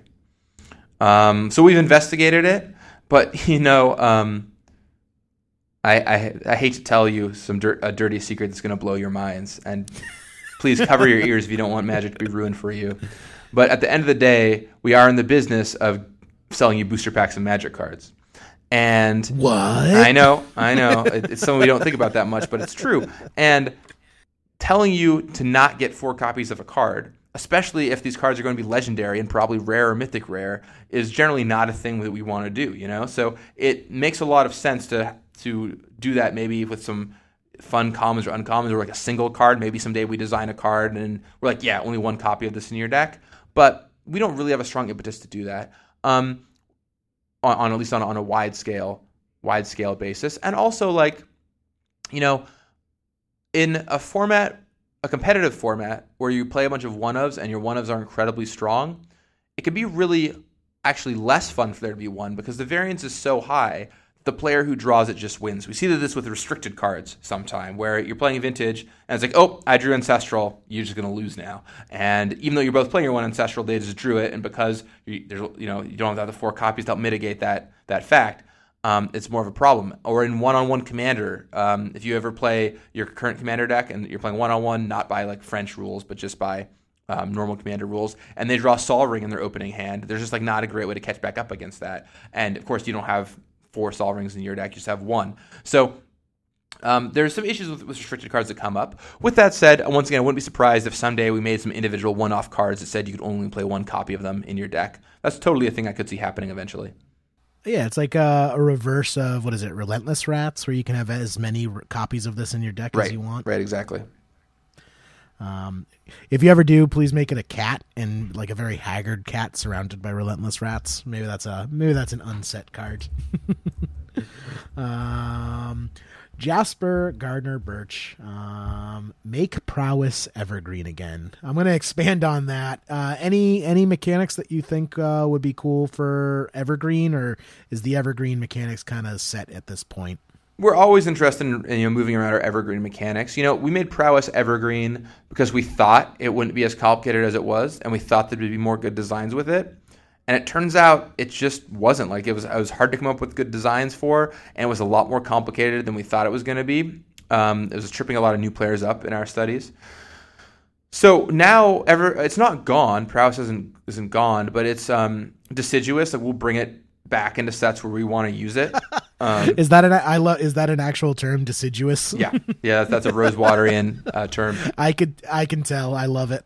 Lenticular deciduous. If it's got 4 more syllables, it's a rosewater. Yeah. So yeah, we can bring it back into sets as we see fit, sort of in the same way that we use vehicles where we see fit. Not every set has vehicles, but if we want to use it, we can. We didn't use prowess, for example, in Guilds of Ravnica because it is all about instants and sorceries. So those cards caring about artifacts and planeswalkers or whatever didn't quite feel right to me and to the others on the team. But at some point in the future, yeah, we could use prowess again. It's on the table. This actually made me think of another kind of related question, is making mechanics that aren't keywords into keywords. Like I feel one of the best examples of that is looting. Like looting is not a mechanic, but it's like when I say looting, every Magic player knows what I mean because it's so ingrained going back to Merfolk Looter. Any plans as far as like making some of these ubiquitous terms into more, official mechanics? Well, the one we get asked for all the time is mill. And yes, we've tried actually a few times. The Shadows over Innistrad we tried. And this is kind of a double win because one, it gives a keyword action to something we already do a lot. But two, mill is writing that out is a lot of words, and we could really shorten up some of our cards if it was an evergreen keyword. The problem with mill is actually we just haven't found a word that we liked yet. You hear that, people? Give your suggestions for a mill keyword name if that is all holding us back. We've, a lot of people just say, well, why don't you just use mill? But the good keywords have names that you can understand if you are not a Magic player, that there are ways to help you understand what something does. And mill means nothing unless you know millstone. With that said, maybe someday we'll keyword it as mill. I don't know, but it's certainly always a discussion point, and maybe it'll happen eventually. New players are like, "What, do I have to go to the sawmill now?" And oh well, maybe one day. Speaking of things that you have no control over, Justin Perry wants to know: can we have Force of Will in Modern yet? No. No. Next question. Force of Will is a card for Legacy. I don't think you're going to see it in Modern. I could easily see us making some very strong variants of it for Modern, but the literal card, we're going to leave it back in the Legacy time frame. And to me, that's Force of Will is such an emblematic Legacy card. I like leaving it in that format. The same way I like leaving Brainstorm in that format. And there are certain cards that kind of differentiate what a format is. And a big thing that makes Legacy and Modern feel different to me are Brainstorm and Force of Will. So leaving those over in Legacy land are really important. Definitely. Braden Defoe, we got MTG in our D&D. When can we expect D&D in our MTG? Hopefully soon. I want to. I would love to mix and match the two. I think that when I got to Wizards, that was one of my first questions. And at the time, there was a lot of resilience. Like, the two had to be separate. You could never mix and match the two. And then we got a new CEO a couple years ago, and he had some different ideas, Chris Cox. And this was kind of our first step toward it, was trying this thing out of this D&D book, this Magic Ravnica D&D book. And that went over really well. It sold super well. And there's lots of live streaming going on with it. We see that there's a lot of fertile ground for a crossover. And I think we could absolutely someday do a Magic D&D set. Just, it's all a matter of time. I feel the crossover in the player base is also huge. So my DM from the group that I actually play with Pat with are the Natural Ones, our other podcast. Literally, the book came out and our DM sent us a picture of him in line buying it, like as the book was released. And I always see, like, I watch like little things like YouTube streamers and things like that. Like one of my favorite things is on YouTube, the different animators who will like animate their Dungeons and Dragons adventures. And one thing I always notice is whenever there's like cards that come up and they're playing a card game, they always animate it to look like Magic cards, because obviously, you know, these people who are really into Dungeons and Dragons, it makes sense that they're also really into Magic as well. Yeah, you know, there are some problems to solve. Like one is, for example, D&D is like a collaborative game where Magic is a competitive game. So, you know, if you think Dungeons and Dragons is a collaborative game, you have not played with me and Pat. Well, we fair constantly enough. try to kill each other. Fair enough. So, you know, there's some stuff to figure out there. Maybe it's more of an arch enemy style experience. We've got like the DM versus the players or something, you know. But Ooh, yeah, someday, that'd be cool. Someday I think you'll see that happen. Who knows? That'd be sweet, actually. I like that idea. Arch enemy DM. I'm full of great ideas. So, man, you should like work for Wizards in design or something. Yeah, you can tell I've thought about this one a lot because I want to make it. I want to make this someday. Just, you know, I think we have to wait till the time is right, and someday the time will be right, and that door is opening more and more as we do more kind of melding of the two brands. So someday it'll happen, just not quite yet. Nice. John Kerman, he says sup. Sup, Also. John? Also, can we expect a similar type of legacy reprint and new cards in a Battle Bond style set in the coming year / next supplemental set? Well, I mean, as the lead designer of Battle Bond, I think the set did really well, which I mentioned earlier, was reprinting all those legacy cards. So if I was to lead design another one of these innovation draft sets, I would absolutely look for legacy cards to put in it. Excellent. I feel good about that answer, John. I hope you do too. So I guess stay tuned is all I'm saying there. Nice. Bob Champy, this is actually a cool point because it's something I see a lot in other games. So another game that I'm really into is EVE Online, and what they do is they have the Council of Interstellar Management where they basically bring players in to get their feedback on a regular basis. That is quite the name, the Council of Interstellar Management. Yes, well, it's a space-themed game, so it's a CIM for short, I guess, or yes. Or COIM. It's cool. It's actually CSM is what they shorten it to. I mean, it's cool. It's a sweet name, but that is quite the title to have. Like that barely fits on a business card, you know.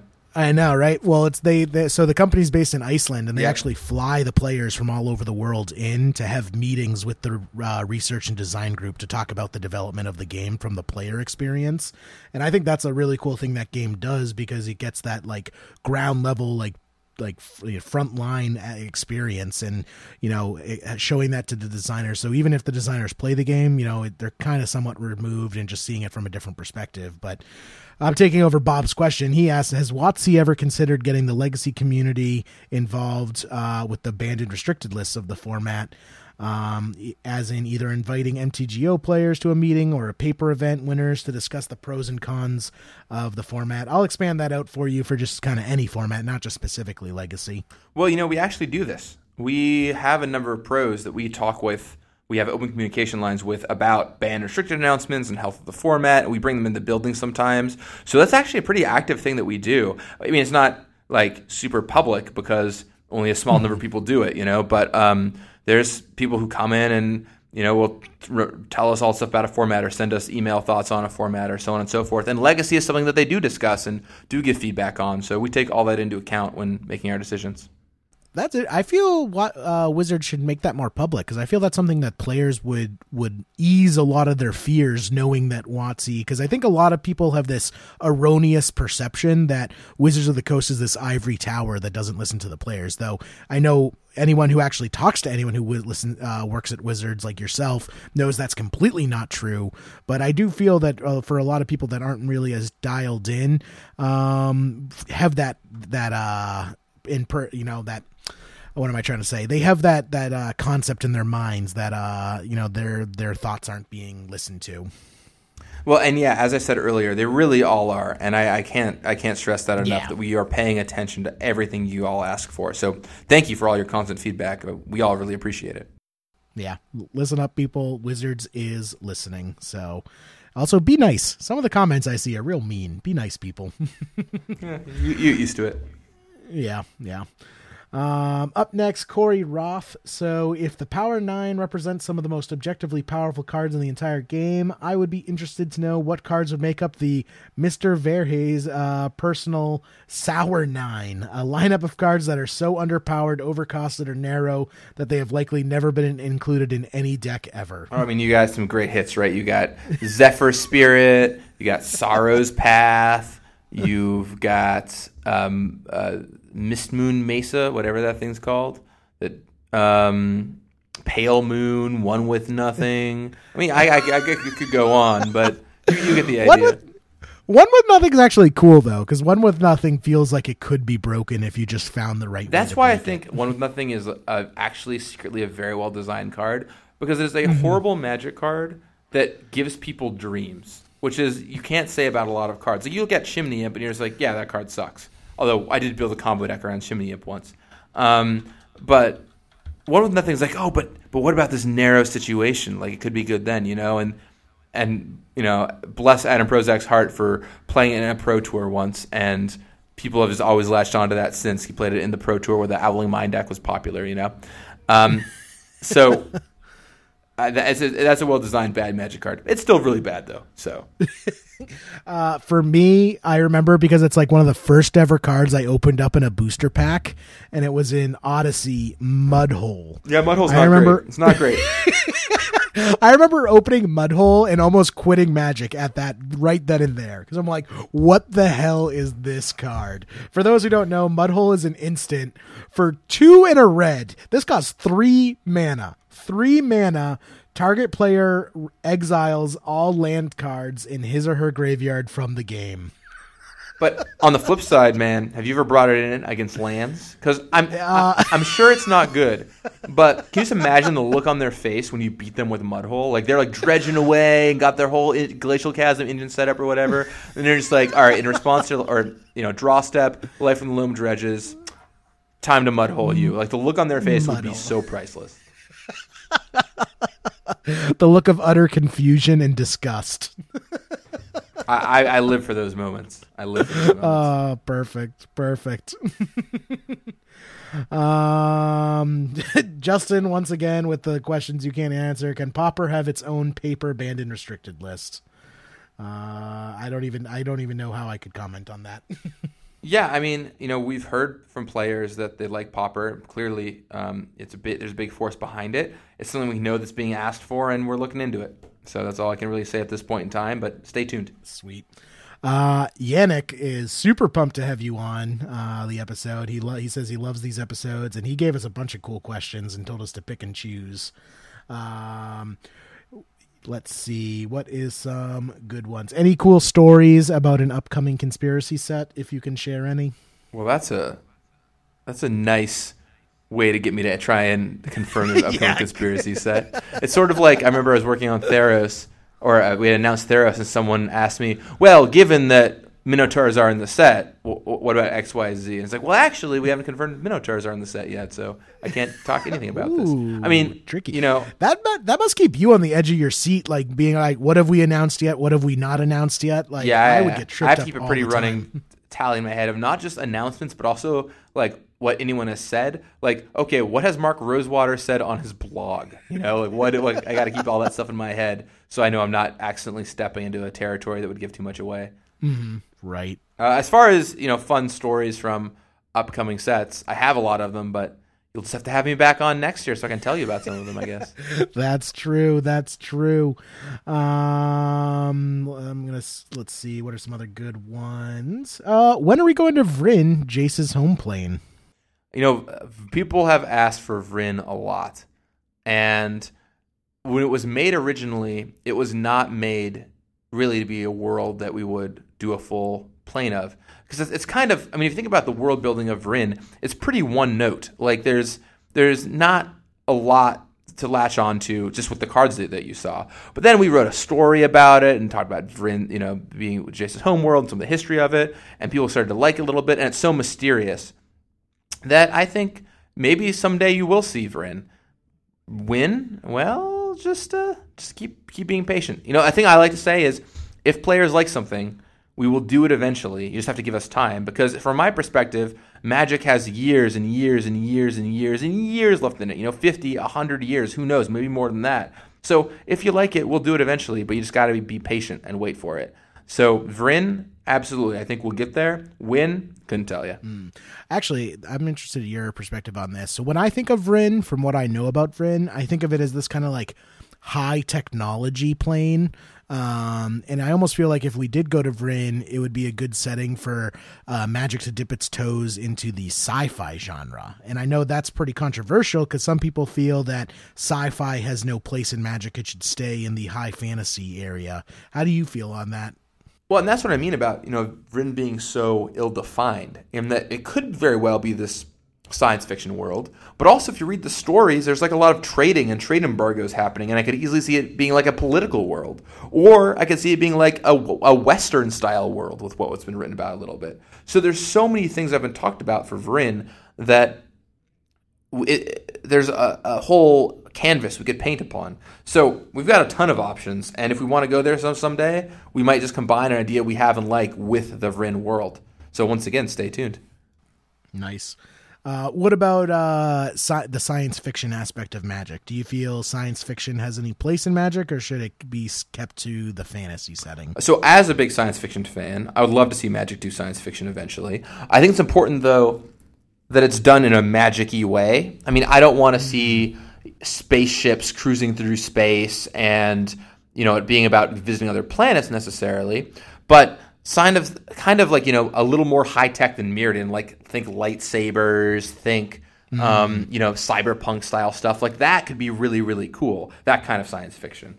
Yeah, almost kind of like the Izzet in Ravnica. I feel that's like the closest we've gotten to sci-fi. Yeah, imagine if you had like, Izzet from Ravnica or Mirrodin or Phyrexia, but like up a notch, right? Where everyone has access to that stuff and there's computers and things like that, or whatever Magic's version of a computer is. I think that could be pretty cool.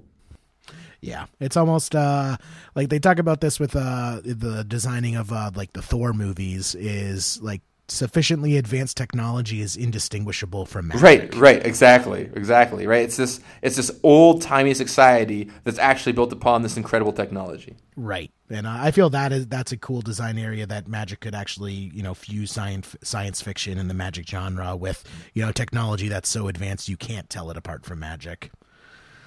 So another cool one. Actually, I'm wondering about this because this was actually hinted about in the Dominaria stories with when Karn made his appearance.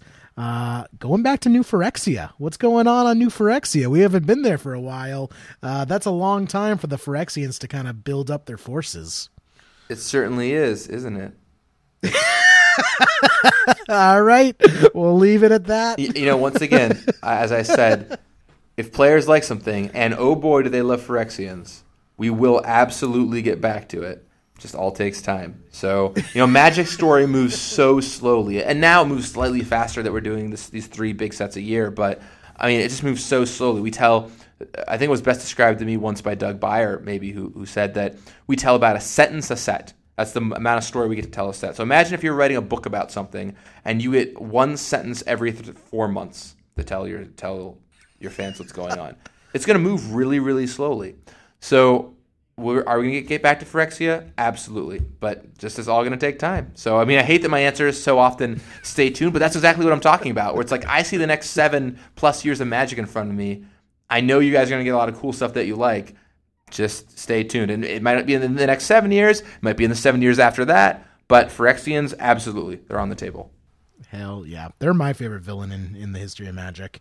I think because Mirrodin was my bookends of Magic, I stopped playing Magic right after first Mirrodin came out, and I started back up again when we went back to Mirrodin. So Mirrodin will always have a special place in my heart. Yeah, I mean, I've always loved the Mirrodin set too. It's just fun to build all these decks and have, because with all the artifacts running around and find these themes. I think the world building is actually really cool and how it's evolved over time.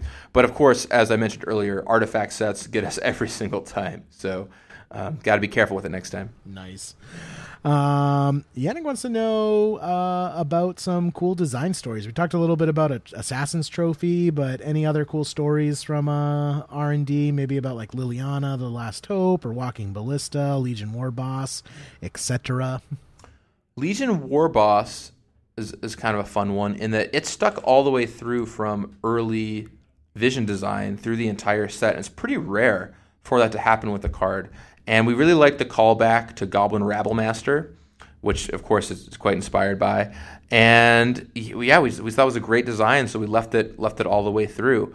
Liliana of the Last Hope, Planeswalkers are always really hard to design, so that one went through a ton of iteration. And as you can tell by the card, there's so many knobs on that card to tune, like -2, -1, for example, is such like a specific number combination. You can tell we went through a lot to get there. How many cards do you mill? All that kind of stuff was just iterated on over and over and over again. Walking Ballista was kind of inspired by Hangerback Walker. So we had Hangerback Walker in Magic Origins when we were kind of previewing Kaladesh to people. And when we went back to Kaladesh block, we thought, okay, well, we should do another XX artifact creature to throw back to Walking Ballista, or to throw back to Hangerback Walker, rather. And that's kind of where Walking Ballista came from. You'll even as walking in the name, right? Hangerback Walker, Walking Ballista, as kind of a connection between the two. So those are some fun stories about those 3 cards. Nice. I liked with Legion War Boss that if you could actually follow it back through the Ravnica blocks, like original Ravnica, there's Boros Recruit. And then in Return to Ravnica, I forgot what the name of, but it was another goblin in the Boros Legion that has like the same outfit on as Legion War Boss. Yeah, there's some fun little Easter eggs we tossed in the set, and you might even see some more of them play out as the block goes on. So I don't want to ruin those Easter eggs yet, but just keep looking, keep looking. Keep looking, keep an eye out. Any other Time Spiral mashup card stories? You really liked those last time. I mean, every card in Time Spiral is a mashup card story if you know where to look. I don't know. Let me just pull up Time Spiral here. Keeping in mind, by the way, that I had nothing to do with Time Spiral. I was a player at this point. So all the stories I know are things that have happened or that I've been told. So Time Spiral to me is a wild set, not just because it's packed full of references. The whole block is packed full of references. But because there are so many references that even me, 10 plus years later, I am still finding new references to things that I didn't know existed. So this one might interest you. I learned just last month that porphyry nodes anagrams to have drop and honey. Wait, really? Yeah, did you know that? No. Did you know this? I believe it's anagrams the honey drops or something like that, which is insane. I'm still learning new things. Like I knew about Ridged Kusite, which anagrams to Guided Strike. It's a spell shaper that taps to cast the card Guided Strike. I had no idea about Porphyrinos with that. So there's a fun little weird thing. It's not really a mashup, but man, is that a Time Spiralism at its finest right there. That's perfect. That set's full of, just look through the set. It's got so many wonky tonk cards. There's mashups of total nonsense. I love it. I love the set to death. It's delightful. I feel Time Spiral is if you like showed a robot all the magic sets and then had the robot design its own magic set, it would design something close to Time Spiral. It's the original Robo Rosewater. The 2004 design team or whatever. Andrew Black, speaking of things that you can't talk about, when are Slivers coming back? We actually talked about Slivers for Dominaria. Yeah, that was a big thing. I remember everyone was a little sad that Slivers didn't make the cut to Dominaria. Yeah, we talked about it for Dominaria, but Dominaria had enough other things going on, and we kind of felt like, hey, it's the return to this beloved world. We have these stories we want to tell with these legends. Let's not also throw Slivers in the mix. But next time we do Dominaria, I think there's a reasonable chance you'd see Slivers again. And maybe you'll see them some other time in the meantime. It's been a while since we've done them. We know that players like them. And they can kind of show up anywhere. So you'll see them again. And don't worry, when you see them again, I'm sure they're not going to have the M14 look that players didn't really enjoy. In fact, we rolled that back when we made M15. So yeah. So don't worry about that. You will likely still see the one-sided uniqueness of the slivers, though, because we do think that does just play better to only affect your own slivers. Yeah, I did like the one-sidedness, but yeah, I feel slivers are almost a large enough theme and beloved enough that they could probably even just make up their own set. Have a set themed around slivers, or like the sliver. Well, I guess the sliver homeworld is Volrath, right? Who knows? I'm not. Slivers are all over the place. Could be anywhere by now. Oh, is that not confirmed? I guess, yeah. I don't know my lore that well. Well, it's possible you got the idea from somewhere else. That's true. That is true. And the follow-up question is, what is your favorite creature type? I've always been partial to fairy, because blue-black fairies was a deck that really, really put me on the map, and I loved playing that deck. So fairy is one of my favorites. I just love it. Nice. Awesome. Although, of course, throughout to Brushwag. Everyone loves a good Brushwag. Definitely. Always. I mean, Kavu is one of my favorite creature types. I want more Kavus. If you can throw a couple of those in there, that would be great. Yeah, we got one or two into Dominaria, and when we come back, you'll probably see some more. Hell yeah. Up next, I like this one, Anton, finishing it off with a great question. What is the best change to a card that you have ever made, either increasing the power level or decreasing the power level? Ooh, that is a great question. That is a really, really good question. The best change to a card that I ever made. Okay. So when I was working on... So it's not a specific card that got printed, but I'll explain what I mean in a second. And maybe this will answer your question, maybe it won't. But when I was working on Battle Bond, when the set was handed off to me, it had this mechanic called Dramatic Entrance. And the way that Dramatic Entrance worked was that when you cast a Dramatic Entrance card, target player could pay a cost, and if they did, you got upgraded. So it was basically kicker that anybody could pay. Mm-hmm. And this mechanic had a number of problems because people would not leave the right amount of mana up, and you never really wanted to play it unkicked, and there's all this stuff going on. And so I was working with Kelly Diggs, and one day I made a card with Dramatic Entrance that also had the line of text, this card's mana cost can be paid by the other player too.